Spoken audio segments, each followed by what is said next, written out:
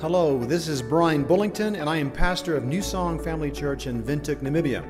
I'm so glad that you have joined us today, and it's my prayer that this podcast message will help you to grow closer to Jesus as you walk daily with Him. Good morning. This morning, as part of our service, we're just going to continue to worship Him, and I'm going to thank you so much. I don't know what we would do without people like this who know exactly what to do quickly. I was talking to JP this morning before we started the service, and I said, my goal this morning is I'm going to try to handle 2 iPads, all right? Now, I understand this morning that I struggle with 1 iPad, and so we'll see how this goes, all right? I want us to just pray as we continue this morning, and want to ask you to be asking the Lord this morning that God would show you something. And show me something as we get into His Word this morning. Let's pray. Lord Jesus, thank you so much for grace. Thank you for your love for us. Lord Jesus, we always need your voice. We need you to speak to us. And so, Father, this is no different at this moment, this time. And thank you for Nika's testimony. Thank you, Lord, for the worship we've had already with song. And, Lord, we just give you praise. And we ask, God, that you would continue to help us to hear you today. Open our hearts, open our minds. Lord, speak to us. It's in your name I pray. Amen. So when I was a starting pastor in a church, I wasn't the pastor. I was a guy that my job was pastor to the teenagers. That was my 100% job, working with students. And so that was my first ever church, what I would call my first church gig. I worked with students. And I wanted to inspire my students to be better than they could be, and to think about a different type of a life that was inspiring and amazing. And so I decided to rally about 30 or so of our students into combis, and we drove from our little town. I was working in the state of Texas in the United States. I was working there, and so we drove from where I lived down to a place called Houston, Texas. You may have heard of it. It's a really massive city in the United States. It's one of the biggest cities in America, but on the coast in Texas. It's just right there. It has its huge ship harbor, and so it receives people from all over the world, even till this day. Houston is just enormously filled with people from all over the world. It's really a unique, interesting city. We were driving our students down to a place in the middle of Houston, so inner city Houston, where was a place where primarily some of the poor, we would call inner city homeless people lived, and they struggled not only with income, but they also struggled with language barriers. They struggled to operate and function in the city and get jobs because they had language issues. A lot of migrants, Hispanic speaking and other languages, all mixed together in this inner part of Houston, and very often, very much like cities around the world, Houston has like cities within the city and communities within the community that are kind of closed in those cities. We have the same thing in Windhoek. We can name spots all over this place that just on the surface you see that, well, this is a higher income area, this is a lower income area, this is a place that is known for this culture. So cities are like that around the world. Houston is no exception. So in this city, and we were going to work with a single white lady. This is very important for you to understand, because she had left Georgia in a small rural town in Georgia, growing up with a particular culture and given her life to Christ. And God had called her to work as a missionary within the city of Houston. So she had moved from Georgia and had moved into a house in the middle of a different culture, in the middle of the city of Houston, to love them and to give her life to the poor and the hurting of inner city Houston. Her name was Mildred McWhorter, and she ran basically a center in the center part of Houston, helping them feeding, clothing, and every single day of her life in danger. We went to work with her and to help her out and to help my students that live in this small town in Texas up north to come down and see what the other part of the world looked like. And so for about 2 weeks, we gave food out, and we helped people get clothed, and we worked in dangerous areas. We slept. It's funny to me now, but we slept in this area that had chain link fences and razor wire on top of it. And that was unusual for me then. That sounds normal now in my life, but then it was unusual. And then we would welcome people every single day, students, older people, families, and just minister to them, love them, and give them food and help them with clothes. We learned so much from Mildred. Mildred said so clearly to all of us, look, your job here is not to judge the motivations of the people who are coming through the center. Your job is to love them and to treat them with decency and respect. And so said everything we do here is to help people understand that they are decent, respected, important people, and we give them opportunities here to take another step in life, to maybe take that step that they were not able to because of their income and their cultural background, their social status. But the whole goal of this is to not judge, but to love. And that's what she did. She did it for 35 years in the city of Houston, remained single. She says, I never married. She says, I've chosen to be single. She said, because I don't think I could have done what I've done and been responsible for a husband and children. Nonetheless, as a single white lady in this neighborhood, she adopted 3 children of her own, people who had lost parents. On a weekly basis, they fed 900 families. They gave English classes. They helped with Bible studies, recreation programs, citizenship training, and more. She was assaulted over and over and over again by people in the neighborhood. Her tires were slashed well over 200 times while living in this neighborhood. It was not a safe place for her to be. It's this little single white lady working in a place that she wasn't comfortable with. That could have been a single anyone. It was what God had called her to do. She died in 2018, and the Houston Chronicle, the main newspaper for Houston, wrote that this was our own Mother Teresa who passed away. And a tribute was written about her. There's a big center still today in Houston that serves the people who need help.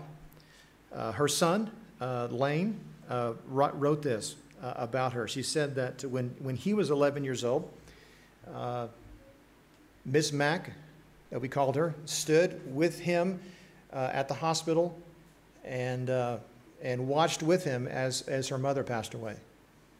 And as they were walking out of the hospital together, she leaned down to him and said, son, I'm not going to try to replace your mom, but I'm going to be the best mom I can. If you'll let me, I'll be your mom. And Lane writes, he says, she never failed. As Mildred McWhorter was aging, Lane moved to be with her and helped her in her dying days.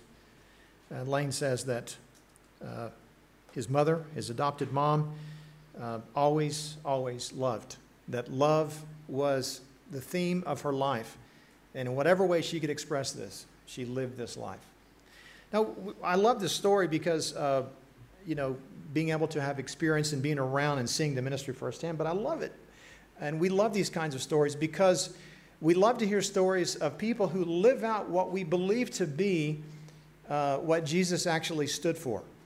When we think of these people, Mother Teresa is inspiring because we realize she was willing to sacrifice so much of her own comfort in order to love so many. She loved well. The legacy of Mother Teresa is that she loved well. She was a lover of people. This is the legacy of Mildred McWhorter, is that her life was known for how she loved, and she represented what we believe to be the Christian message, and that is that we are to love, and we need to be known by that. If we're known by nothing else, the church that follows Jesus Christ needs to be known by love. And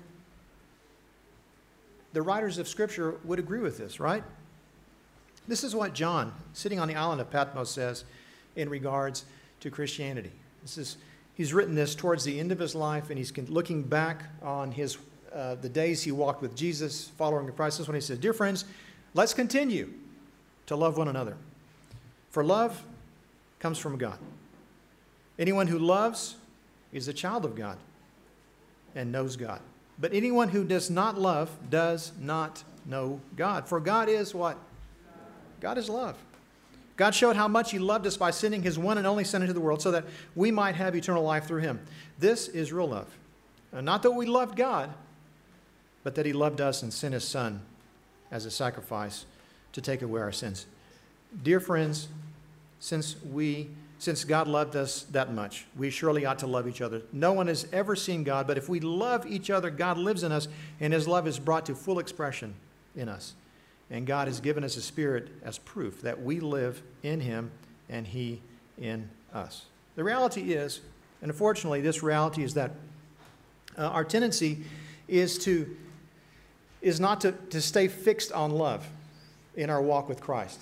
We either, and I think we pull between two specific areas. We either shift into rule keeping or ritualistic religion, or we seek after some power that is absent of God's love. If I could illustrate this in a way, I believe this is what we do. This model hopefully will help us understand what I believe to be a reality of our lives. Ideally, we need to be the smiley face. Can you see the smiley face up here? Lower screen. If you need to stand up in the back, that's fine. We will not judge you. But for life to be as God intended it to be, we need to be focused on God. God being love. So we're focused on God. We're focused on love. And we live our life with this perspective. And we balance in our lives, hopefully, we understand that the rituals of the church, religion, is only a means to lead us to Christ and to his love. And as we focus on him, we operate within the traditions of the church, and you might even say the ideology of living a holy lifestyle. So the rules, what God's expectation of us, is balanced with God's power in our lives as he enables us to be that person focused on him and focused on his love. I hope this model makes sense to you. I believe this is the design. God calls us to this. So if we want to take this one step further, according to 1 John 4:7, God is the initiator of this love, right? God came to us and initiated this love. Came to us, loved us, and as he loves us, and as we experience this love, according to 1 John, we become then people who also love. Inspired by God, empowered by God, and God moving in us, we become people who also love. So God loves us first, and therefore we love. And ideally, we would have in balance understanding that the traditions and the goals of our life are held in balance with God's power. We're able to live this out with God's power, but we do so focused on Christ, focused on his love, and operating in love. See, you have to understand that Jesus, when he entered into the world, entered into a world that looked more like this than the model before. People who were obsessed not with God's love, not with God himself, but with the rituals of the day. This is the world Jesus entered into when he came to earth. It's a world that was consumed by ritual. You might even say that Jesus dropped into a crazy world of society ruled by cultural laws and temple ritual laws. A whole world of industry was wrapped around these rituals, both cultural and religious. This is the world Jesus entered into. And he addressed that right off the bat. He said, listen, I've come to do something new. You read his teaching in his sermons, he says, you've heard it said, but I say. There's so many of these words of Jesus Christ. You've heard this said. Basically, this is what you've been doing. Now this is what you need to start doing. And the way of Jesus was the way of love. I'll give you some perspective here of the laws. Now, if you've been reading your Bible, you're probably getting close to those areas of Scripture that give the laws, the Old Testament laws that are in detail. I don't know. If you actually are reading your Bible, I would imagine that at some point you're going to read some of those Old Testament laws and scratch your head and wonder, good grief, what is this all about? Does that happen to you as you've read the Old Testament? It happens to me. So if you are afraid to say that it happens to you, just know that it happens to me as well. The other day I read about laws related to, rules about fathers selling their daughters. And I was bothered by that. I don't think that's the heart of God, but it's in the Old Testament. I would think there would be rules. Simply, do not sell your daughter. But these rules are how to sell your daughter, not to sell your daughter. There's rules about what kind of slaves you can buy and how that works. That's in the Old Testament. So when we look at the Old Testament, there's no surprise that people who are coming to faith outside of, our church and or outside of the church of God, looking at Christianity, as they read through some of those laws in the Old Testament, you can see how they would scratch their head and wonder, is this really the heart of God? Is this who God is? Jesus came to address those issues when he came to the world. He said, listen, you've heard it said, but I say, do this. The way of Jesus is the way of love. And just for the record, God does not support dads selling their daughters off. That's not the heart of God. God does not support slavery. This is not who he is. We could spend another whole sermon trying to dissect those Old Testament laws. We're not going to do that today. Understand that we're under a new covenant with Christ. Jesus, when he landed, came to introduce something new. And this new thing was designed and orchestrated and enveloped in the love of God that for most people in his day, they had never seen anything quite like the way Jesus loved people. Estimates are that there were at least 613 different commandments in the Jewish law that people were obeying in those days. There was rules about saying a blessing before you did anything. In other words, this would be a poem that you would quote, a blessing over that moment. There was ritualistic rules about how you washed your hands, and specifically about what you were eating and when you were eating. There were different ways you wash your hands. There was all these different festivals that they celebrated, and there were rules about how these festivals were to be celebrated. But probably one of the greatest laws that was practiced by the Jewish people was circumcision. That was one of the biggest rituals of their day, was ritualistic circumcision. And this was addressed post-Christ. As Christ came in and changed lives, he said, listen, this is not actually a requirement anymore. So he was addressing this issue.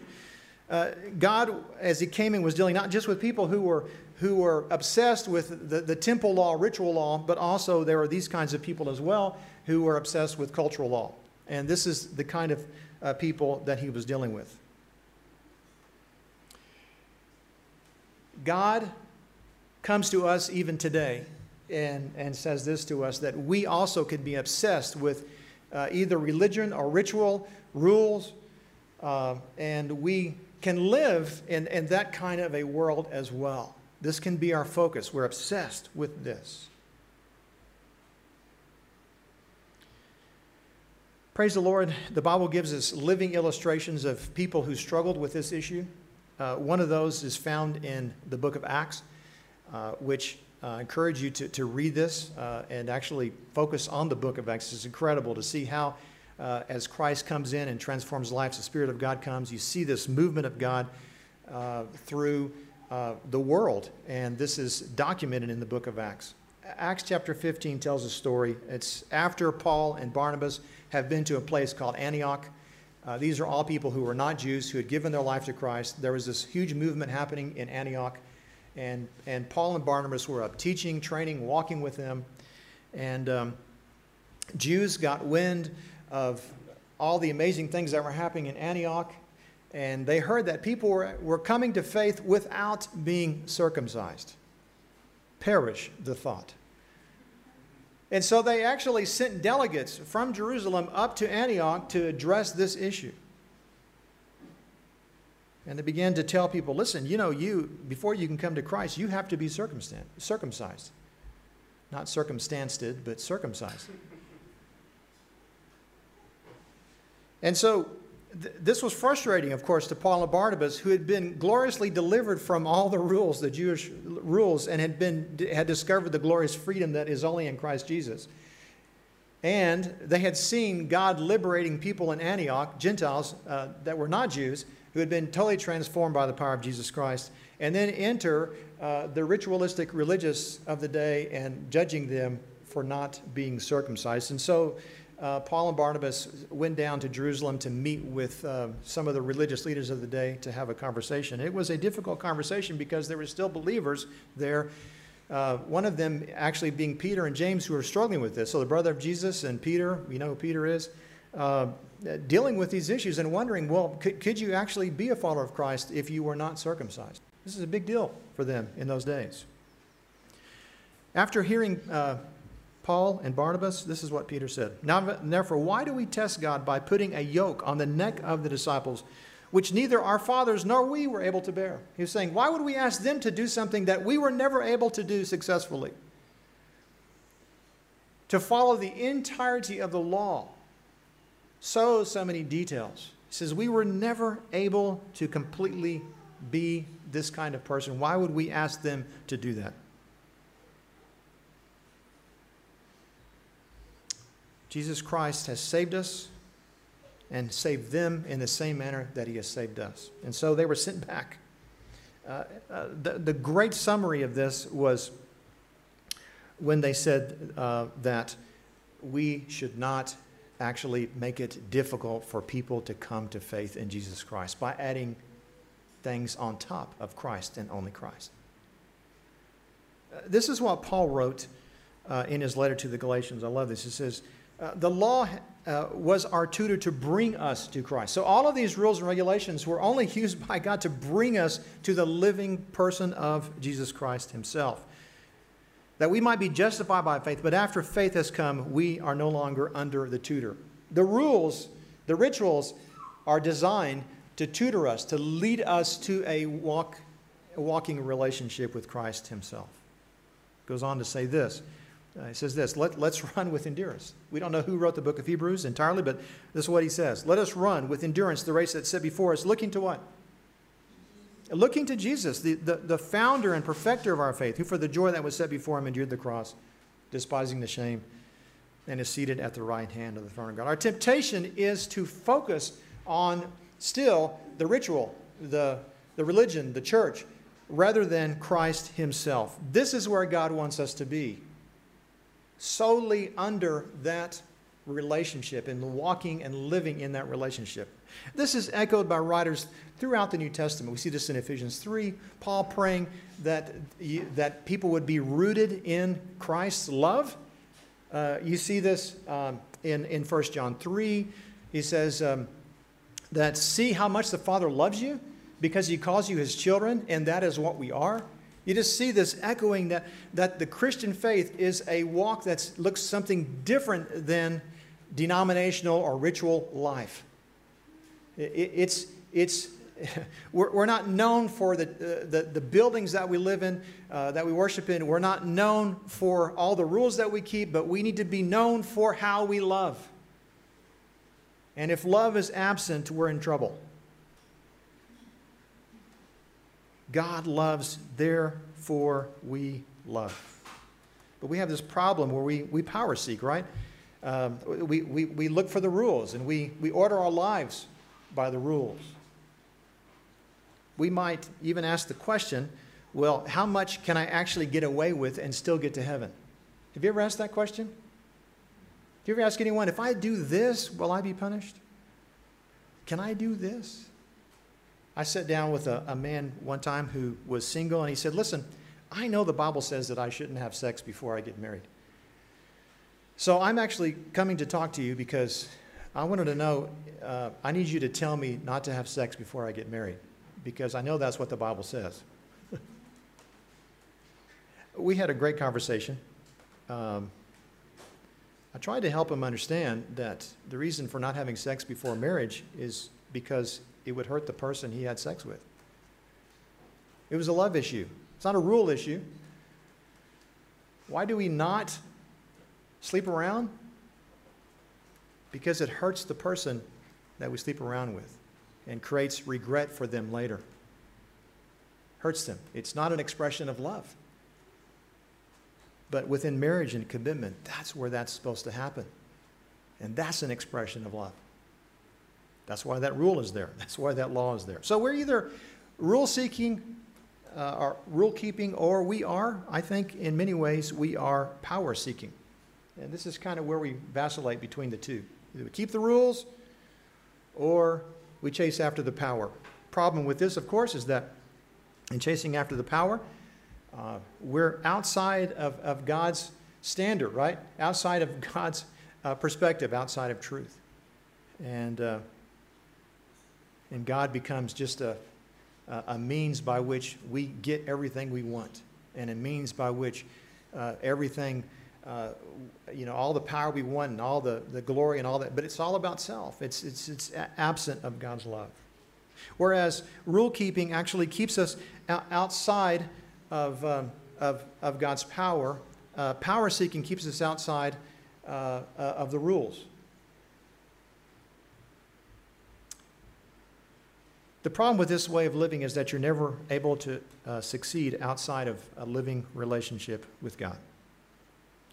Jesus can become merely an expression of culture, created by culture. We treat him that way, like he is not a real person, but he's just some fabricated thing that culture has put together. He becomes either the Middle Eastern Jesus, or unfortunately for a lot, he is connected to what some people would call the white Jesus. And he's not followed because of who he is, but he's rejected because he's connected strictly to a culture. He's not a real person in our thinking and the way we operate. So we can chase after the power and totally miss out on God. We can also miss out on his standard. We see the church operating in this way. Unfortunately, I don't think it's the real church, but we see the church operating addicted to power, in love with power, chasing power, outside of any kind of morality. You don't have to look very far to find these kinds of, quote, I put this in quotation mark, these kinds of churches that boast about God moving in very powerful ways in their midst, whether miracles or whatever else, but they are also known, unfortunately, for their immorality and for the way they hurt people and how they operate. They are known most for their power, not their character. And these are not the kind of churches that God says are from him.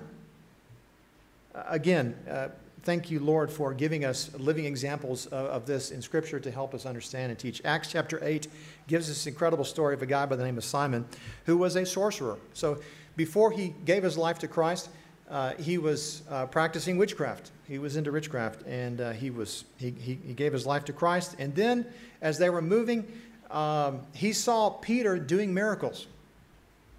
In this particular case, in Acts chapter 8, Peter had come to a place where they had not received the Holy Spirit, and so he laid hands on people, Peter did, and they received the Holy Spirit.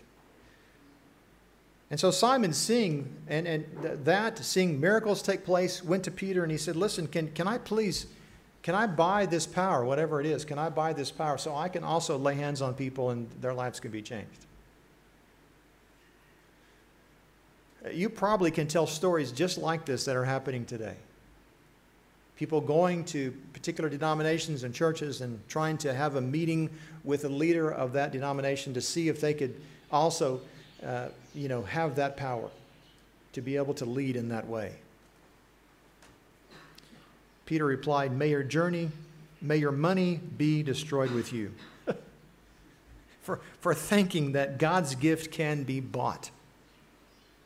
You can have no part in this, for your heart is not right with God. Repent of your wickedness and pray to the Lord. Perhaps he'll forgive you of your evil thoughts. For I can see that you are full of bitter jealousy and are held captive by sin. The problem with being in love with power outside of being in love with God is that our focus is away from morality. It's still about self. Love is void. Love is absent, and we're focused on ourselves. If you're wondering about a specific church that you should attend or be a part of, you're wondering about their theology, look, see how much their religion, see how much their expression is about lifting up self instead of God. How much is focused on a personality, a character, as opposed to God's love. Very often our attraction to these kinds of places are that, oh, he's good looking. Says, I don't really know what his theology is, but man, he's a good-looking guy. He's a really good speaker. He's so articulate. Man, I love listening to this guy. Do you know that he is not a person of character? That's fine. I just love his sermons. He does miracles, after all. He does leadership development. But does he love? And does he love well? Unfortunately, we have many illustrations of this throughout our world, of people who are extraordinarily good speakers, good-looking people, branded themselves all over the internet, churches around the world. They're known, their names are known, but they're not known for their character. All of us have been disillusioned by these kinds of people in our lives. Our churches, where we see the form of religion, but then we see absolutely no character. And we're bothered by these kinds of places because what seems to be coming out of their mouth is not how they live their lives. And we also can be those people. We can be known for pizzazz and amazing presentations. I don't think Nissan will ever be known for amazing technology, maybe someday, but we could be known for so many things, but if we're not known for how we love, then we're falling short. God loves, therefore we love. The proof is 100% that we love people. Dear friends, let us continue to love one another, for love comes from God. Anyone who loves is a child of God and knows God. But anyone who does not love does not know God, for God is love. God showed how much he loved us by sending his one and only Son into the world so that we might have eternal life through him. This is real love.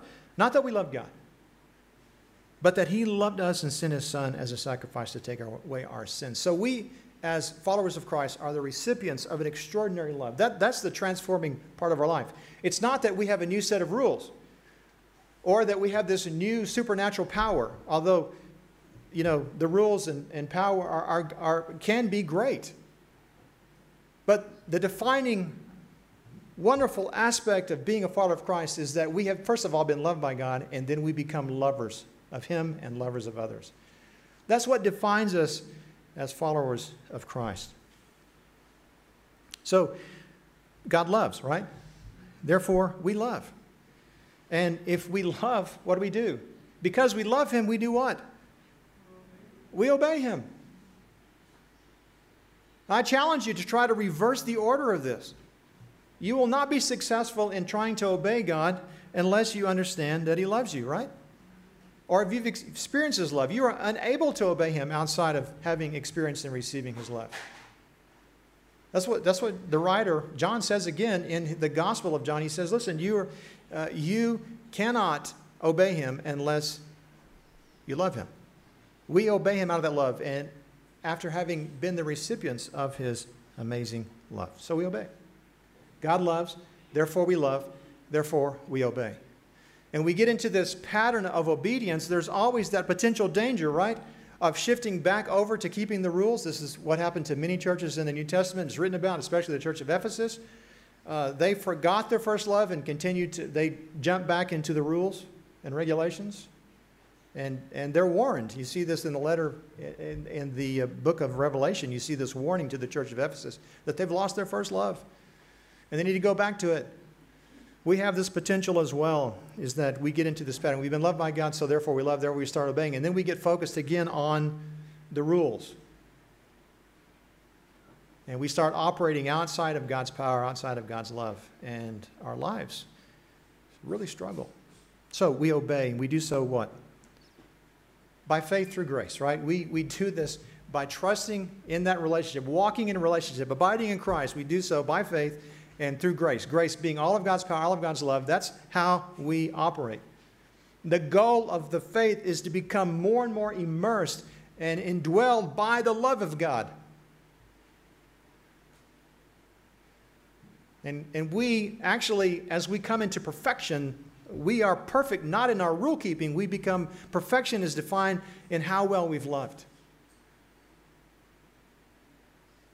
How well have we loved? The writers of the New Testament say this over and over again, that we become perfect in him as we become perfect in how we love. Love is the test. God loves, we love, therefore we obey, but we do so by faith through grace. There's that potential danger here again, right? We can be shifted over again to, oh, just power, power. Yes, I love the power. Chasing after the power and the miracles outside of God's morals. There's always this potential danger as we walk. We have to be reminded over and over to keep our focus squarely on God, who is love, and to root deeply in his love. We've been on either side of this, right? And we've been unhappy. We've been power seekers and never fulfilled. We've been rule followers and never satisfied. We keep setting standards. We might even hit that goal, and then we spiral because it's outside of God's love. It's outside of God's power. It's just merely a goal we're setting for our life, void of that relationship with God. And that's often where churches become so still and dry and boring, is because they just become places where we're trying to keep our image up. We're going to church to satisfy someone else. We're just trying to do the right thing. Church is basically a duty instead of something that we do because we love God. This can be true with any ritual of our faith, reading the Bible, even sharing the gospel. You can actually share the gospel and be a jerk. Let me tell you about Jesus. You're dying and going to hell. Oh, you don't want God? Great, bye. We become these grouchy evangelists. You've probably seen these people where they stand before others and they're angry when they speak to you. They're ticked off. Kind of like have a Jonah moment where we're just ticked off that God loves the world. Because we're not experiencing his love, and so we operate in anger and frustration.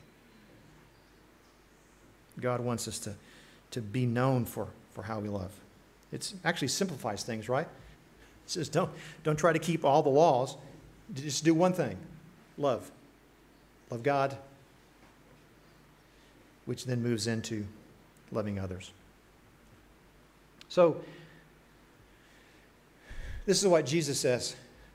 After he's washed the disciples' feet, he's about to be crucified. He's humbled himself. He's taken a towel. He's washed all their feet. He's about to be put on a cross. And this is what he says to them. It's one of his last things he says before he's killed. He says, so now I'm giving you a new commandment. What? Say it with me. Love each other, just as I've loved you. You should love each other. Your love for one another will prove to the world that you are my disciples. What is our greatest proof? What is our greatest evidence that we are followers of Jesus Christ? Is it that we have a building, a church, or is it that we follow the rules? No. Everything about us leads to us loving. We are known by how we love. This is what God invites all of us into. It's what he said. He said it very strongly. You see this in Matthew 5 when he stood, one of the greatest sermons of all time, of course, the Sermon on the Mount. Jesus standing and sharing about this new way. He said, "Blessed are the poor." That's a radical sermon, isn't it? Blessed are the poor. Are you kidding me? Blessed are the poor, because they realize they need Jesus. For the kingdom of heaven is theirs. God blesses those who mourn, for they are comforted. God blesses those who are humble, for they will inherit the whole earth. And on and on. He's just incredible. This is a different way of thinking. And he goes on and says, listen, we need to actually do things differently. He says, you're the salt of the earth. So go spread salt everywhere. Be lovers of the world. He says, you're the light of the world. So declare the wonderful works of God on the rooftops everywhere. Declare his greatness. So be people who actually tell others about the love of God. Matthew 5 through 8 is just this one new way of thinking after another. I encourage you to read it on your own time. But some of the issues here, it says, teaching about anger, he says, listen, you've heard it said, you must not murder. If you commit murder, you are subject to judgment. But I say if you are even angry with someone, you're subject to judgment. So if you call someone an idiot, you're in danger of being brought in front of the court. If you curse someone, you're in danger of the fires of hell. This is the teaching of Jesus. Don't be angry, he says. Teaches about adultery. He says, listen, you've heard it said that you shouldn't commit adultery. I say that if you just look lustfully at a woman, that you're committing adultery. Teaching about divorce. He says, you've heard it said that a man can divorce his wife by merely giving her a written notice of divorce, but I say that a man who divorces his wife, unless she has been unfaithful, causes her to commit adultery. And anyone who marries a divorced woman also commits adultery. This is tough teaching, right?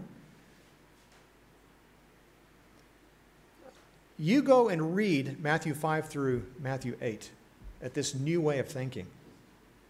And you will not escape without being convicted and challenged by the way you live. Look, there are rules, there are a lot of loopholes, right? You can look at the Old Testament today. You can have an opinion about all those laws that we read about in the Old Testament. But there's one thing you can't argue with, is the words of Jesus Christ in regards to how we love. There's no loopholes in that commandment to love. There's no loopholes. What if we ask the question? What if we ask the question, what does love require of me in this situation? Not what are the rules, what can I get away with, but what does love require of me? People who've been loved by God ask these questions. People who've been loved by God reorder their lives to become lovers of people. Again, Paul says this, when we place our faith in Christ Jesus, there is no benefit in being circumcised or being uncircumcised. What is important is what? Faith expressing itself in which way? Love. Our faith needs to be expressed with love. That is who we are. As we've been loved by God, we then love. He goes on in Galatians 5:14. For the whole law can be summed up in one command. Say it with me. Love your neighbor as yourself. Let's think about this. Isn't that radical? Every single thing you've ever read that could be defined as a law from God, or the rules of the church, the rituals of the church, everything can be summarized into one command. Love your neighbor as yourself. The fact is that we really love ourselves. I don't know anyone who had to be taught to love themselves. We're good at that. Man, we are so good at that. That is our first reaction. We are experts at loving ourselves. So Jesus said, listen, if you want to know how to love people, well, love them like you love yourself. Right? Simple. Matthew says this, and the king will say, I tell you the truth, if you did it to one of the least of the sisters, brothers and sisters, you were doing it to me. This idea that we love him. So God, as we love, we are also loving him.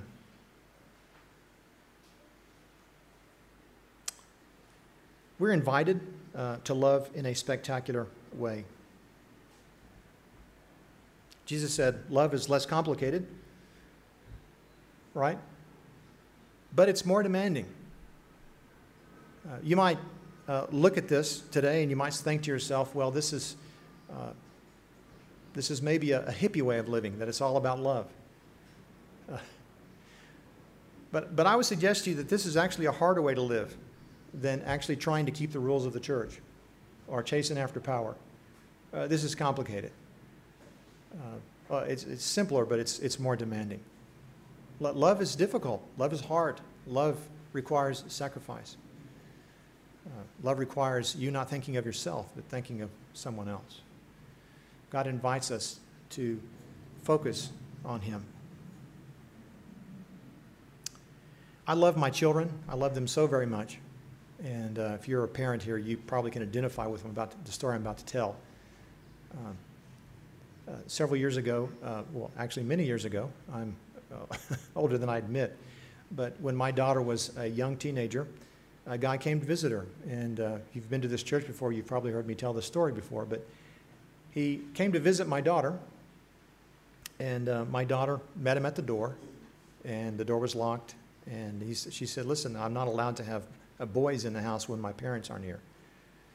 And so he wasn't happy with that idea, and so he tried to jump through windows Now, fortunately, we had burglar bars all over our house, and so he was unable to get in.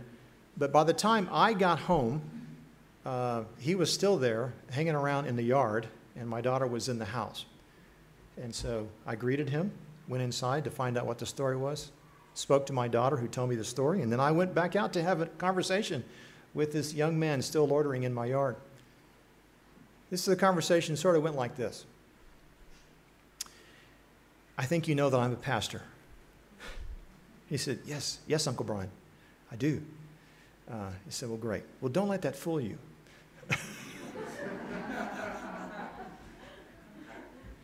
I said, because if you mess with my daughter, I will take you out. And not on a date. Yeah. He looked, I've never seen a kid so scared. I thought. Then I kind of felt sorry for him. Just looking at him. Yes, Uncle Brian. Yes, Uncle Brian. I said, do you understand? And I said, because I love my daughter, and I'm going to defend her. And so this is what I want you to do going forward. If my daughter speaks to you again, whatever she says to you, I want you to hear my voice. All right? And I want you to see my face. So when she says no, I want you to see me telling you no. You understand? I said, yes. He said, because if you don't, I will take you out. I, on a regular basis, embarrass my children by defending him in that way, my poor daughter. But this guy didn't mess with my daughter. Bottom line is, listen, don't mess with my kids, right? Just don't mess with my kids. It feels like you're messing with me when you mess with my kids. The flip side of that is that if you love my children, it feels like you're loving me. It's like one of the greatest gifts to me if you love my kids. My youngest son lives in Texarkana, Texas, and he's part of this church. They're called City Church. And the pastor of the church name is Robert. And Robert is a great guy. I'm going to ask him to actually listen to this sermon. He's just such a super guy. I love Robert for many reasons. But the main reason why I love Robert is because he loves my son. And he loves my daughter-in-law. He loves Chad and Brianna, both of them. He just loves them and does stuff for them. He, on a regular basis, sits and has coffee with my son, Chad. They have a regular meeting every Friday morning. He basically buys coffee for Chad, and they sit and talk about manly things. They talk about God. They talk about family and life and love. And Robert has been this amazing friend and counselor mentor to my son. Robert could pretty much do anything else. I will love Robert for the rest of my life because of how he loves my son, Chad.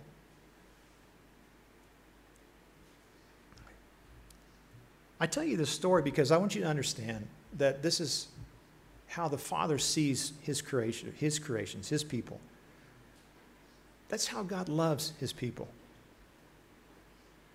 And that's why this verse is so meaningful as he's deciding who's going to be with him for eternity and those who are going to be in hell. He's deciding that based on how they loved. When the people on his right came to him and said, come into my kingdom, you're welcome. He says, because when I was sick, you took care of me. When I was hungry, you fed me. When I was in prison, you visited me. And these humble believers who are listening to him said, when do we ever see you sick? Or when do we ever see you poor and hungry? And when do we ever see you in prison? He says, I tell you the truth, when you did it for the least of these, of my brothers and sisters, you were doing it to me. You understand that the reason why love is such a key characteristic of our faith is because love is an expression to God's people, his children.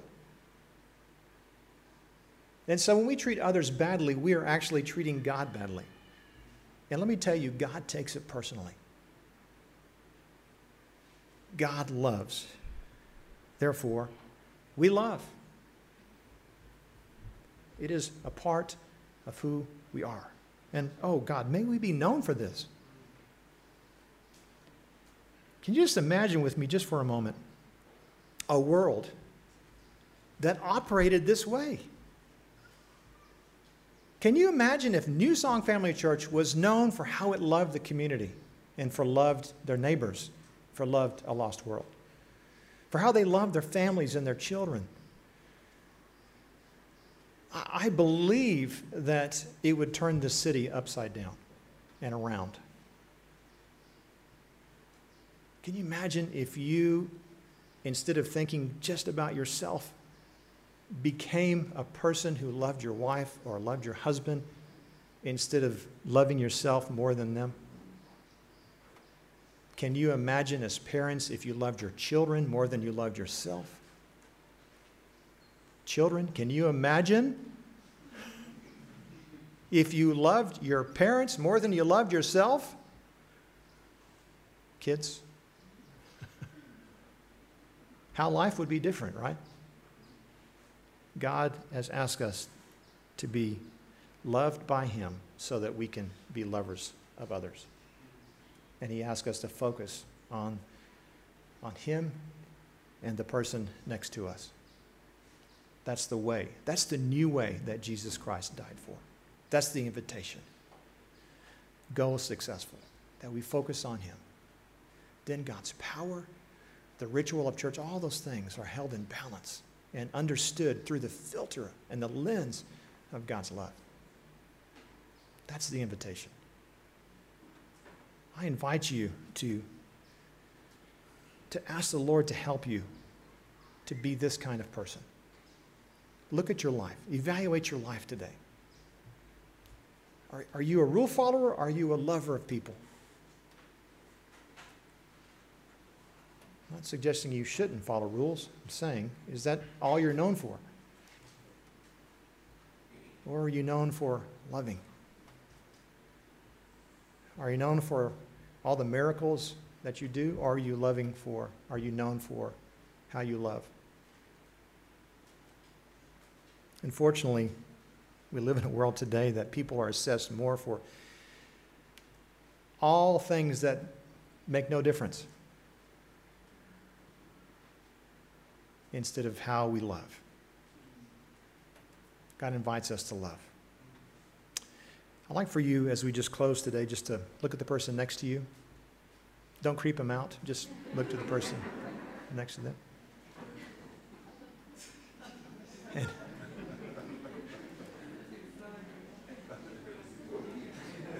And evaluate. And evaluate yourself. What's your perspective of that person? How have you loved that person sitting next to you? Or is your relationship with them all been about yourself? I encourage you to make your relationship about them, to love them. Ask the question, how could I treat them the way I treat myself? What can I do for them? Let's pray.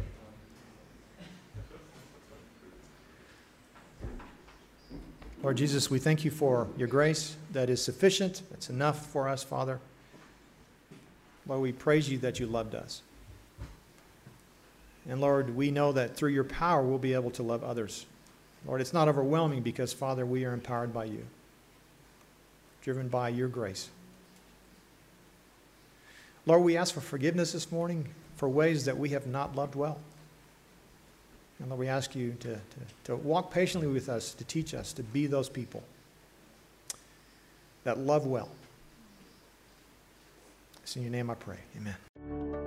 This is Rico Oveka, and I am also a pastor at New Song Family Church. I want to thank you for listening to this message today, and it is my hope that you will join us again for another New Song Family Church podcast.